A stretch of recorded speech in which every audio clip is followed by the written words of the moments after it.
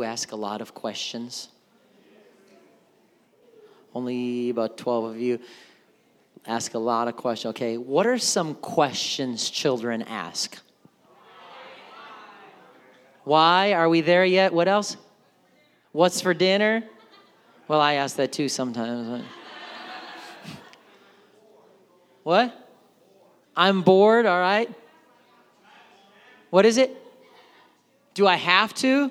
Can I have a snack?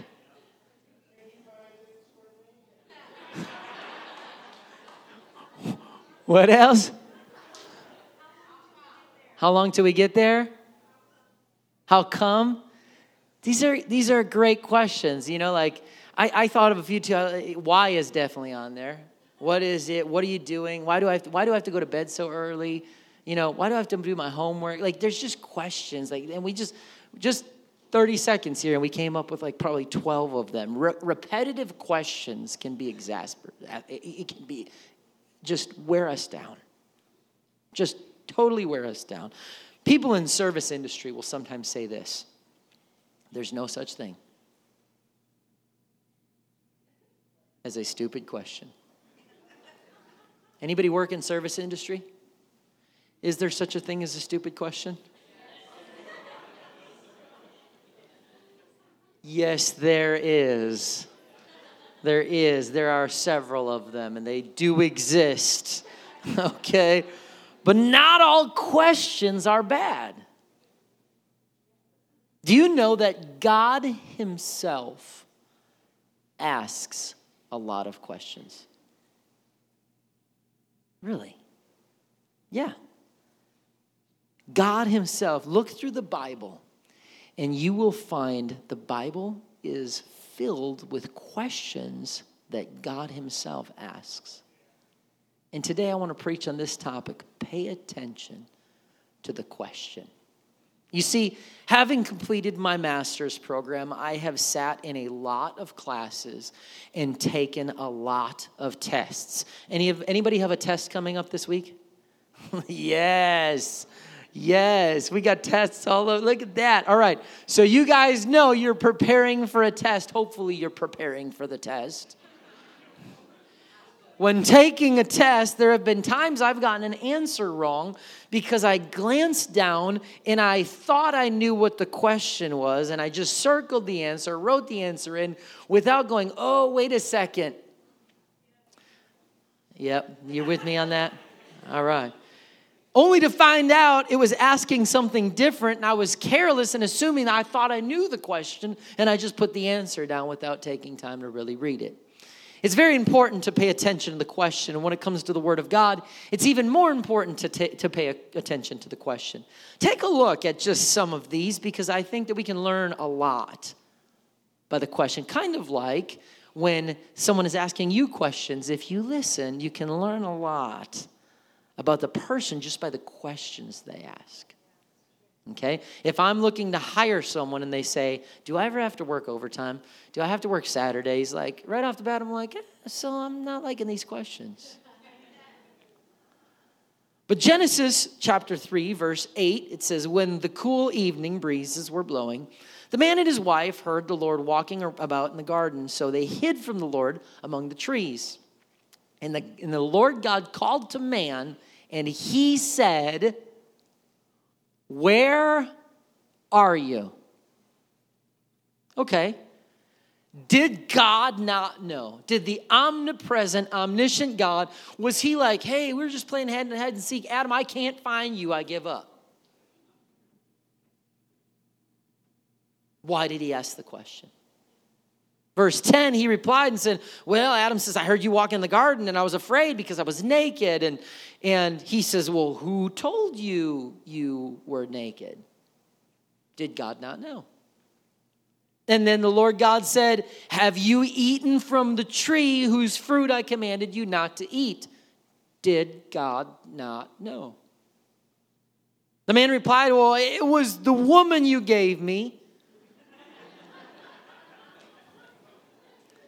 When in doubt.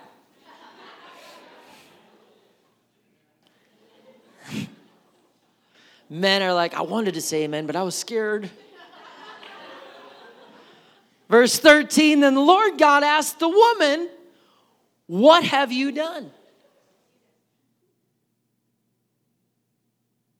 And the serpent deceived me. See, book of beginnings, passing the buck. When your little child says, he did it, she did it, it started way back in Genesis. We're just continuing on. God asks 4 rapid fire questions. Where are you? Who told you you were naked? Did you eat of the tree? And what have you done? Adam and Eve had fallen for the serpent's sales pitch, disobeyed God, invited sin not only into their lives, but into the whole world. And they hid themselves, and God says, where are you? It's not like he didn't know. He sees all. He knows all. God was really asking this, Adam, do you know where you are?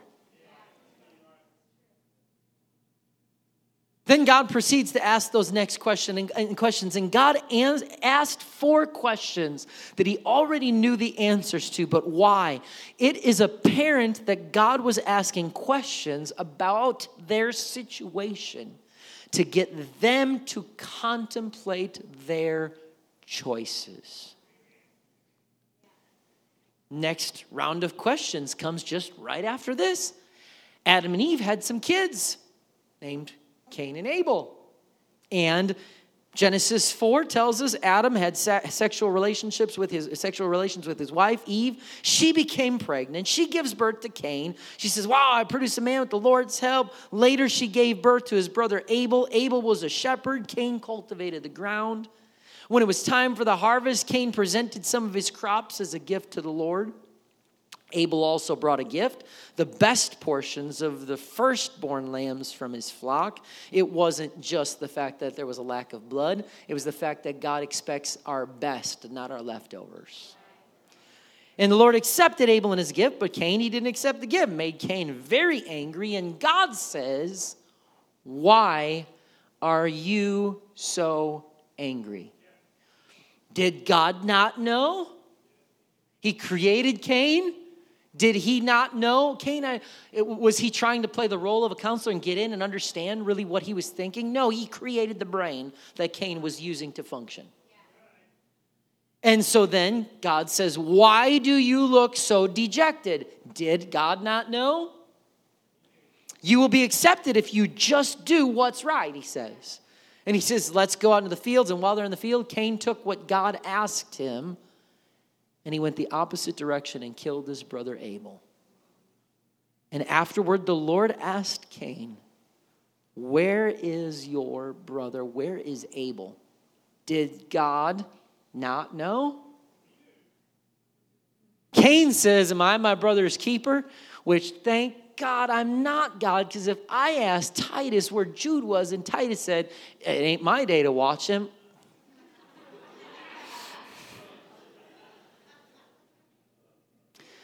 I talked about parenting on Wednesday. I would have to take a deep breath, go into the other room, and gather myself. But the Lord said, what have you done? Did God not know?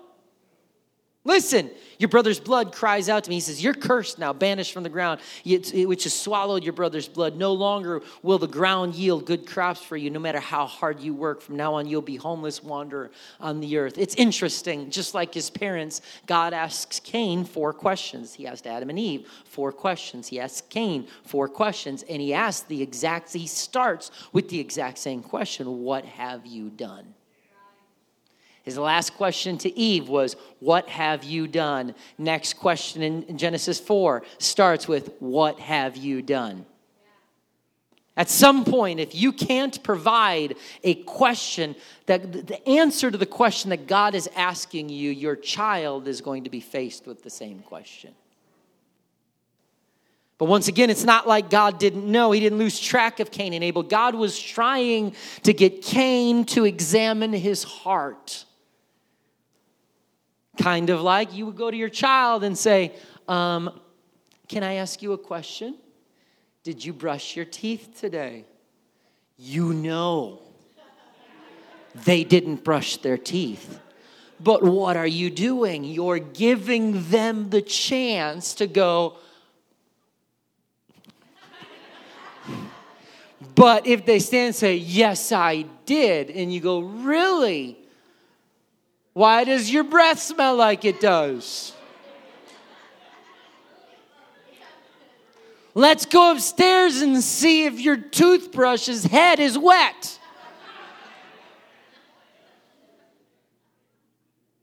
Let's see if there's toothpaste in the sink, because Lord knows you never rinse it down anyway.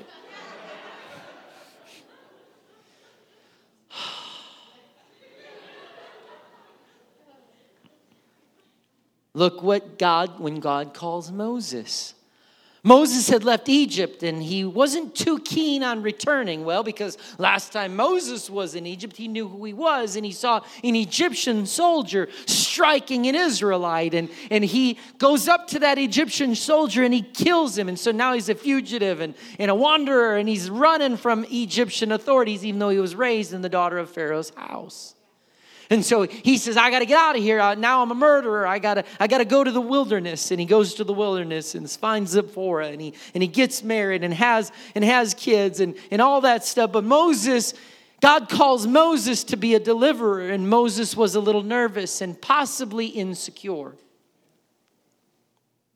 Moses starts arguing with God about not being qualified. You don't want me. Do you know who I am? I don't have much to offer. Man, does that sound familiar at times? He's telling God all the things that he can't do. And so God starts reminding Moses about who really has the power. And look how he starts. He starts by doing that, by asking a question. Exodus 4:1, Moses protested again and said, well, what if they don't believe me or listen to me? Or what if they say the Lord never appeared to you? And then the Lord asked him, he said, what's in your hand? Did God not know? Was God blind and he was just like, what are you holding right now? No, God knows. And Moses answers, says, well, it's a shepherd's staff. And God says, throw it on the ground. And Moses threw down the staff and it turned to a snake, and Moses jumped back. That's where I would have retired from the job. I'd have said, now you're definitely finding somebody else, because I ain't. But he throws down the staff. It's amazing what God can do with what's in our hand when we will release it into his power. So he throws it down and becomes a snake, and now God says, reach out and grab its tail. How many of you would have been going back as the deliverer? How many of you would have taken off? So Moses reached out, grabbed it, turned back to a shepherd's staff in his hand. Perform this sign, the Lord said. And he starts saying, when you go in, I'm going to use this. And God saw the rod. It's not like God somehow missed this, but the rod, it was not a foreign object to God. But I find it interesting that the first questions that we examine in Scripture, God is asking humankind, what's in your hand? Adam and Eve, what's in your hand right now? Moses, what's in your hand right now? See, God has a plan for our lives, and the outcome of that plan, it's often going to be dictated by the answer to that question. Hey guys, what do you have in your hand right now? You are always going to have something in your hand. Now, I don't mean necessarily literally. Some of you are like, no, I'm sitting here right now, I got nothing in my hand. But I'm talking about in your life, in your dreams, in your journeys. There's always going to be something in your hand.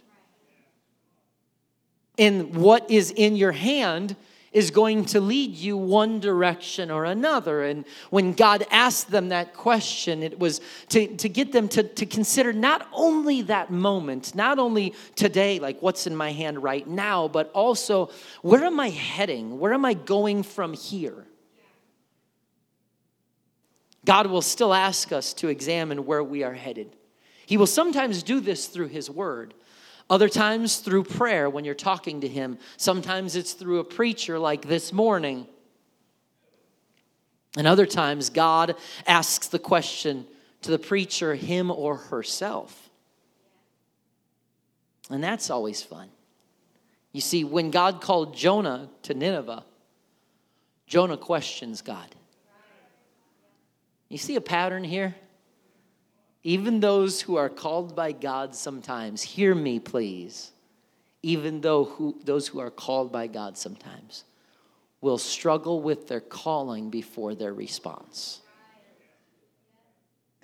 The key is, don't forget that it is about the mission and not about us. You see, because Moses quickly understood his role in God's mission, Jonah got stuck in his own will and never really got out of the way. He didn't think Nineveh should be saved. Nineveh was a violent neighbor that no doubt had killed many people, probably some of their own friends and family. And so he was like, what are you talking about? Go preach to Nineveh. Kill them. Strike them down. They don't deserve to be saved. Do you know what they've done? And so he didn't want to do that. And so he reluctantly goes. You might have heard about Jonah and the whale and spewing him out and all this stuff. It's a big fish, whatever. You can argue that later. But he finally reluctantly goes and he preaches, but he still in his mind is like, I'm going to go find me a nice shady tree and I'm going to watch the fireworks. I know the story, fire and brimstone, it's coming and I got a front row seat and these people deserve it. And so Jonah doesn't care about a nation. He doesn't care. In the meantime, God he goes ahead and he wilts the tree, the shady gourd tree that he's hanging under, and he wilts it. And Jonah is just furious. But first he's furious that God is even considering delivering Nineveh. And God, he looks at Jonah in Jonah 4:4 and he says, the Lord replied and says, is it right for you to be angry about this? Why is God asking Jonah this question? Because his question is getting humanity to examine their own selves. Is it right for you? I want to save these people. I saved you from the big fish.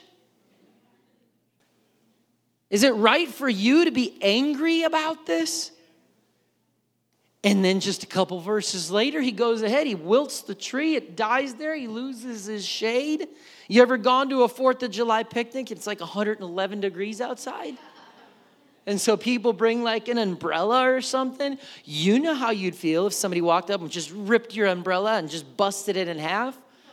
Your Christianity would be tested.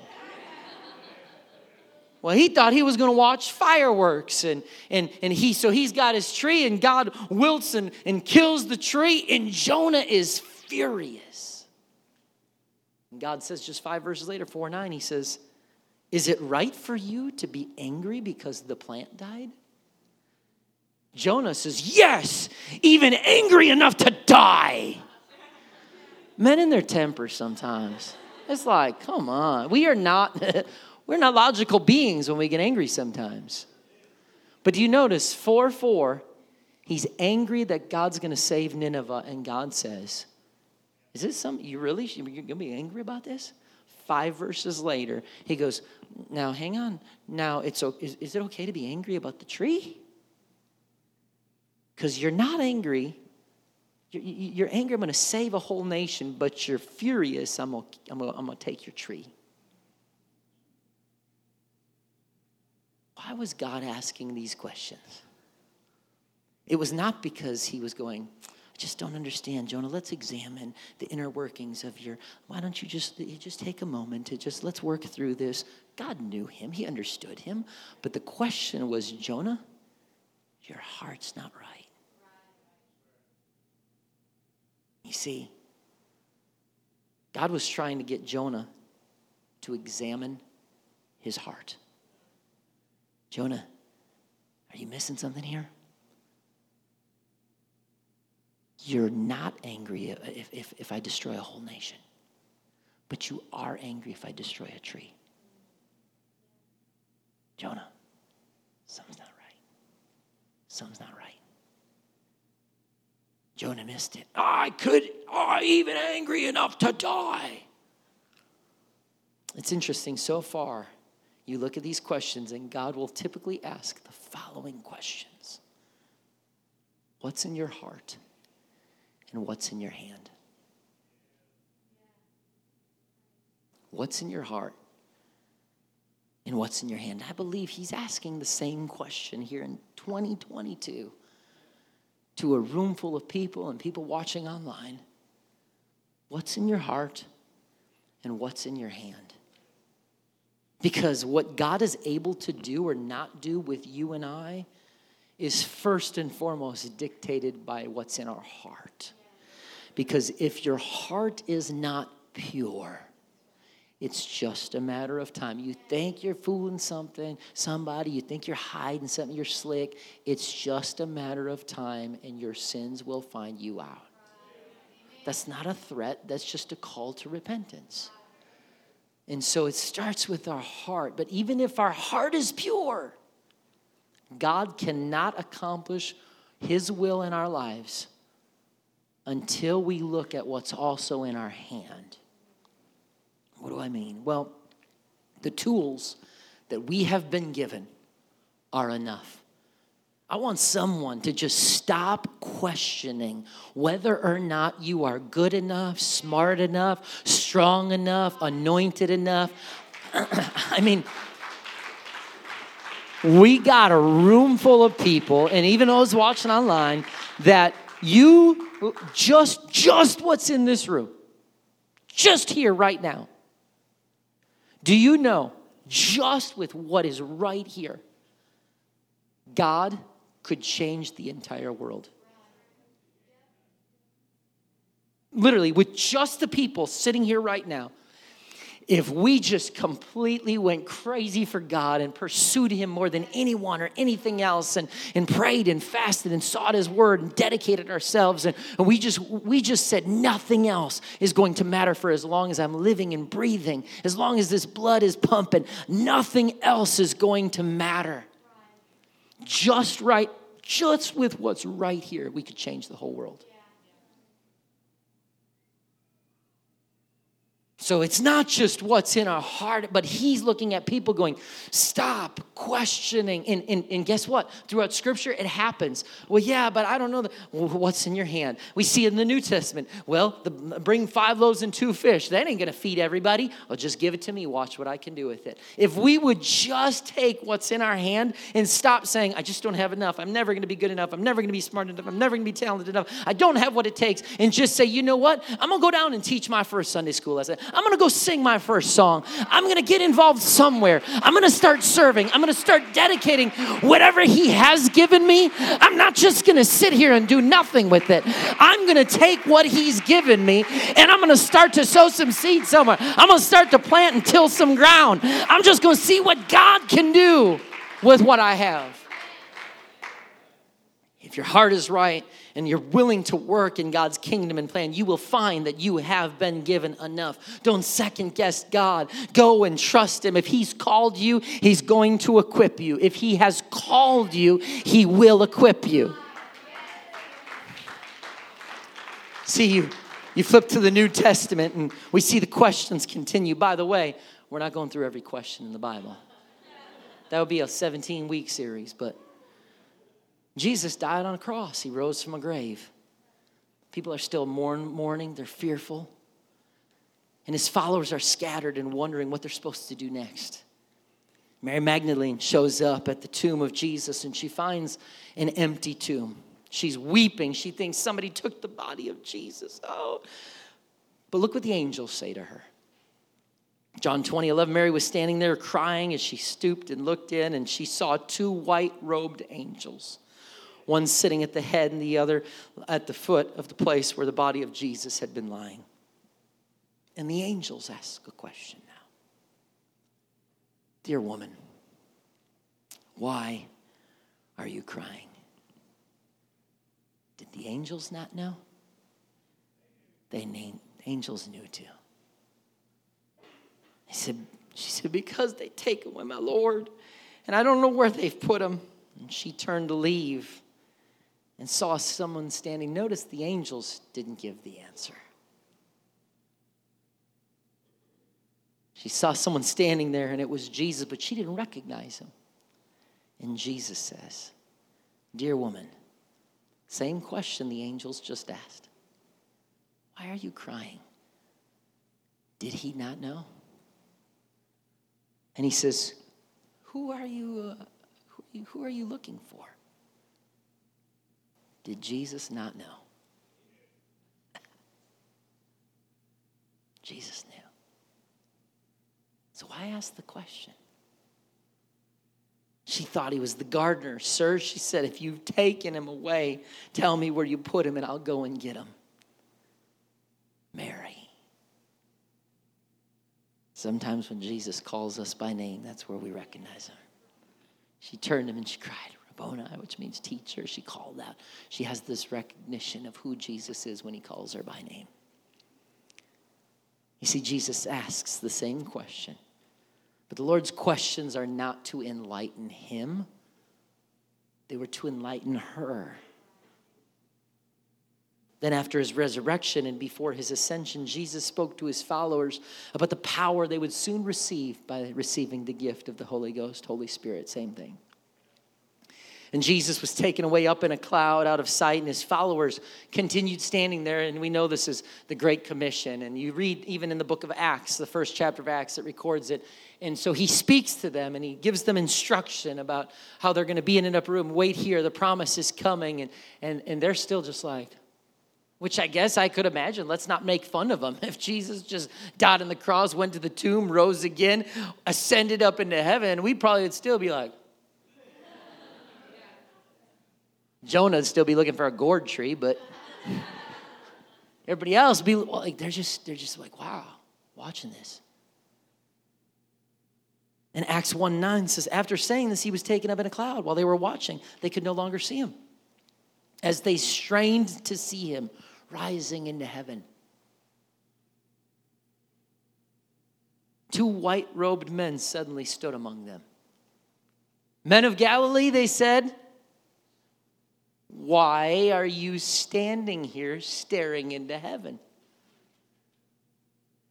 Did they not know the answer? I think they would say, well, duh. They knew the answer. But why would the angels ask this question? Why are you standing here, guys? Jesus has been taken from you into heaven, but someday he's going to return from heaven in the same way you saw him go. This was more than a question. It was a statement of faith-filled fact. On the strength of this statement, the followers were supposed to do something now. They were standing here just staring, and the Lord had said, you're going to wait in Jerusalem for the promise that I have been preaching, teaching, telling you about. And that is, my wife touched on it, that I'm not going to dwell behind the wings or between the wings of the cherubims, between or behind a veil. I'm not going to dwell there anymore. Mary, there was a reason why an angel sat at the right and sat at the left, and the body was in the middle. Guess what? The Ark of the Covenant, the angel sat on the right, sat on the left, and you'd pour the blood on the mercy seat in the middle. Jesus Christ was now the mercy seat. He was the one that shed the blood. And he says, hey, I'm not dwelling behind the curtain anymore. I've now not just given you access to me, but I've come out to be with you. And so you need to go to an upper room and wait there in Jerusalem, because everything I have been telling you about is fixing to happen right now. And Acts chapter 2, verses 1 through 4 tells us about the day of Pentecost had fully come. They were all gathered in one court, one place. 120 people, including Mary, the mother of Jesus, they're there. And the Bible says that the sound of a rushing mighty wind began to come into that place. And every single one of those 120 people, including his own mother, began to speak with other tongues as the Spirit gave them the utterance. You think I'm crazy? Go check it out, Acts 2, 1 to 4. It's the birth of the New Testament church. And God had always been desiring to do this. And so he fills them with his Spirit. For the first time, we see people speaking in other tongues and receiving the Spirit of God this way. And by this time, people had gathered around and they're standing there thinking, who are these guys? They don't speak different languages. Are they drunk people? What's going on here? And Peter stands up with the 11 and begins to preach an entire message all about Jesus.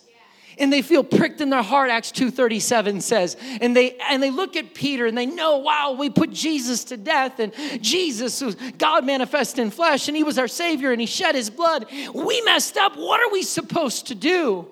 There's another question. And Peter clearly says, he said to them, repent and be baptized. I'll tell you what to do. It's very easy. He says, repent of your sins. Be baptized in the name that we're talking about. The name that I just got done preaching about, he says. I just got done telling you all about Jesus. And now's the time to get baptized in that name. Not later, not tomorrow, not like, let me think about it. You just asked me, what should I do? I'm telling you what you should do. You should repent. You should be baptized in his name. And then he will do the exact same thing that you just heard us doing and speaking in tongues and filling us with his Spirit. He will do that same thing for you.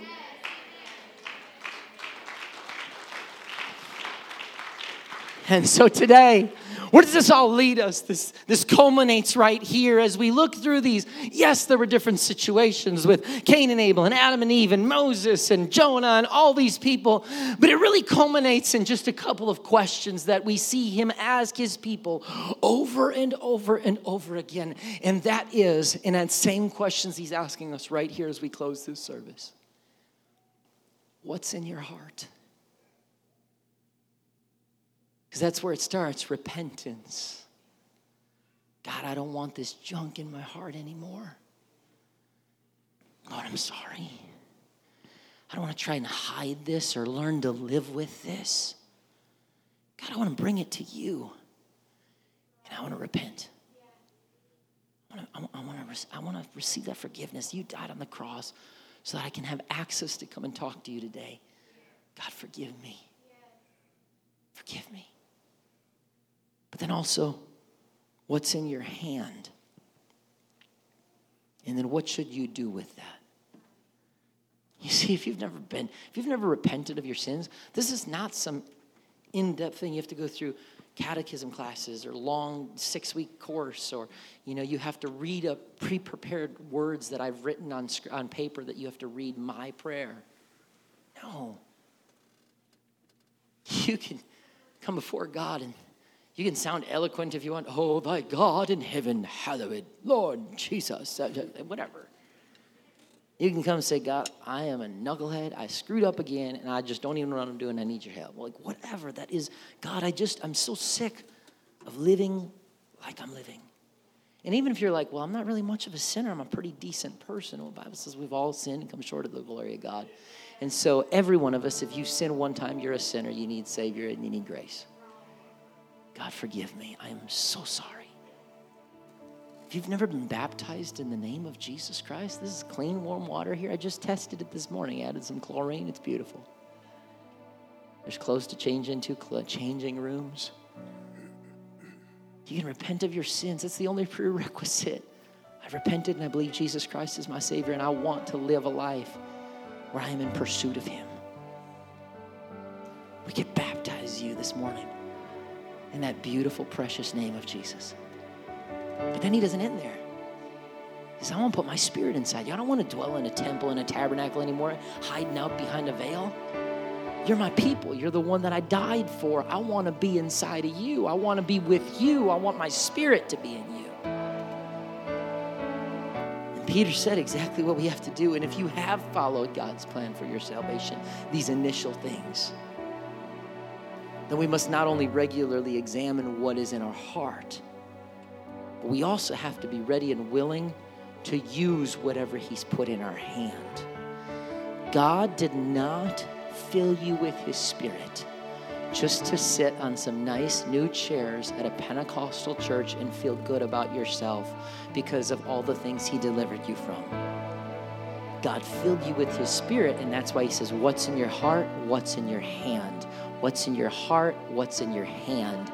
I got to get something in my hand that I say, oh, it might not be it might just be a staff. It might, whatever it is that God has put in my hand, I have to be willing to release that. If it's 5 loaves and 2 fish, if it's a staff, I got to be willing to say, God, I'm not going to just hold on to this with everything I got. Whatever it is, I want to release it and put it into your hands so that you maybe could deliver Nineveh. You maybe could deliver people after 430 years of bondage in Israel. Maybe you could just have me talk to the barista at Starbucks, or no, maybe I could just go to my neighbor. Maybe I could talk to that coworker this week that I could tell has been going through something. I don't know too much about the Bible, but I'm sick of holding on to my staff and just nothing's going to happen if I cling to the staff. But if I can say, God, I want my heart to be right, but I want whatever's in my hand, even if it seems insignificant. Lord, I want to release it to you because I want you to take this and I want you to further your kingdom. I want you to reach someone, deliver someone, empower someone. You see, God's questions are usually not for information. They are typically for empowerment. And that's why when God says, hey, what's in your hand? What's in your heart? He's asking you questions today that could cause you to find an altar and say, all right, God, I know you know me. So if I'm hearing a preacher preach about the questions you have for me, it's not because you lost me somewhere along the line. It's because you want me to find a place before I walk out these doors and say, God, what's in here that shouldn't be? What's in here that needs to be? What's in this hand that I need to release to you, God? What am I trying to hold on to that you're calling for? What have you told me to let go that I keep holding on to? What are you asking for that it's time to put in your hands and watch you do miraculous things? Oh, I only got 1 talent. Then put that talent in his hands and see what he does with it. Would you stand to your feet? Oh God, he wants to empower you by filling your heart with this Spirit and then equipping and empowering your hand to do a mighty work for his kingdom. But I believe the question that I leave you with today is, what will you do with what you just heard? That's what Peter said. I mean, he got done preaching. They're like, what are we supposed to do? Because preaching always leads to some form of response. That's why they couldn't sit and hear a message about what Jesus was calling them to do and go, interesting, thank you, and walk out. Some people do that every Sunday. But I tell you, that's not the will of God. Whatever's preached, God, our worship prepares our heart for his word. His word deals with us and then calls us to some form of a response. Sundays here are for inspiration. Inspiration does not mean just inspire you to feel good about yourself for the upcoming week. I hope you do. But inspiration is inspiring us to respond in some way, shape, or form. And so for some, if I was you, I would pay attention to the question. Because so many in the Bible, where you are going in your life is directly correlated to these questions. What's in your heart? What's in your hand? If you're here and you say, I've never repented, I've never done that, I've never been baptized in his name, I've never received the Spirit, what doth hinder thee? The man that was traveling in the wilderness, in the desert, he says, here's water, what's keeping me from getting baptized? He's like, nothing, let's do it. Here's water, what's keeping you from getting baptized? Well, I can't answer that question for you. I just ask the question. God could have forced everybody in humanity to do exactly what he wanted. But he always asked the question to get them to ponder, what's in my heart? What's in my hand? What's God calling me to do? What's he calling me to relinquish? What's he calling me to grab a hold of? And then it's up to you. So today, pay attention to the question, because I'm not going to answer your question for you. But God is asking questions to some people today who he's calling to wash away their sins. He's calling you into a deeper level of ministry. But you've been sitting here saying, well, I'm not good enough. Well, what am I going to say? I don't really have much. He's going, what's in your hand? What do you got right now? Give it to me. And that is so hard sometimes. Got to pry those fingers open. But God's calling for some things. He's calling for you. I'm telling you today, let's begin to find a place to pray. And you know what? The question might not be the exact same for every person. That's the beauty of the word, the preached word, is right now there's a chance that there's something in your heart and your spirit and your mind that you're kind of contemplating, and it's totally different than the person who's in front of you, behind you, and the side of you. But it's a question that God is laying on your heart, and He's calling you to respond this morning. I invite you right now to not just walk out and say, oh, that was interesting, but to begin to ponder, God, all right, what questions are you asking? What are you asking of me? I want to respond this morning. I want to respond this afternoon, I should say. I want to respond. I want to hear from you, God. God, what is it that you want to do? What do you want to accomplish in me? I don't want to restrict you from the fullness of what you're able to do. God, I want to think about where I'm at and who you're calling me to be, and I want to release that to you, Jesus.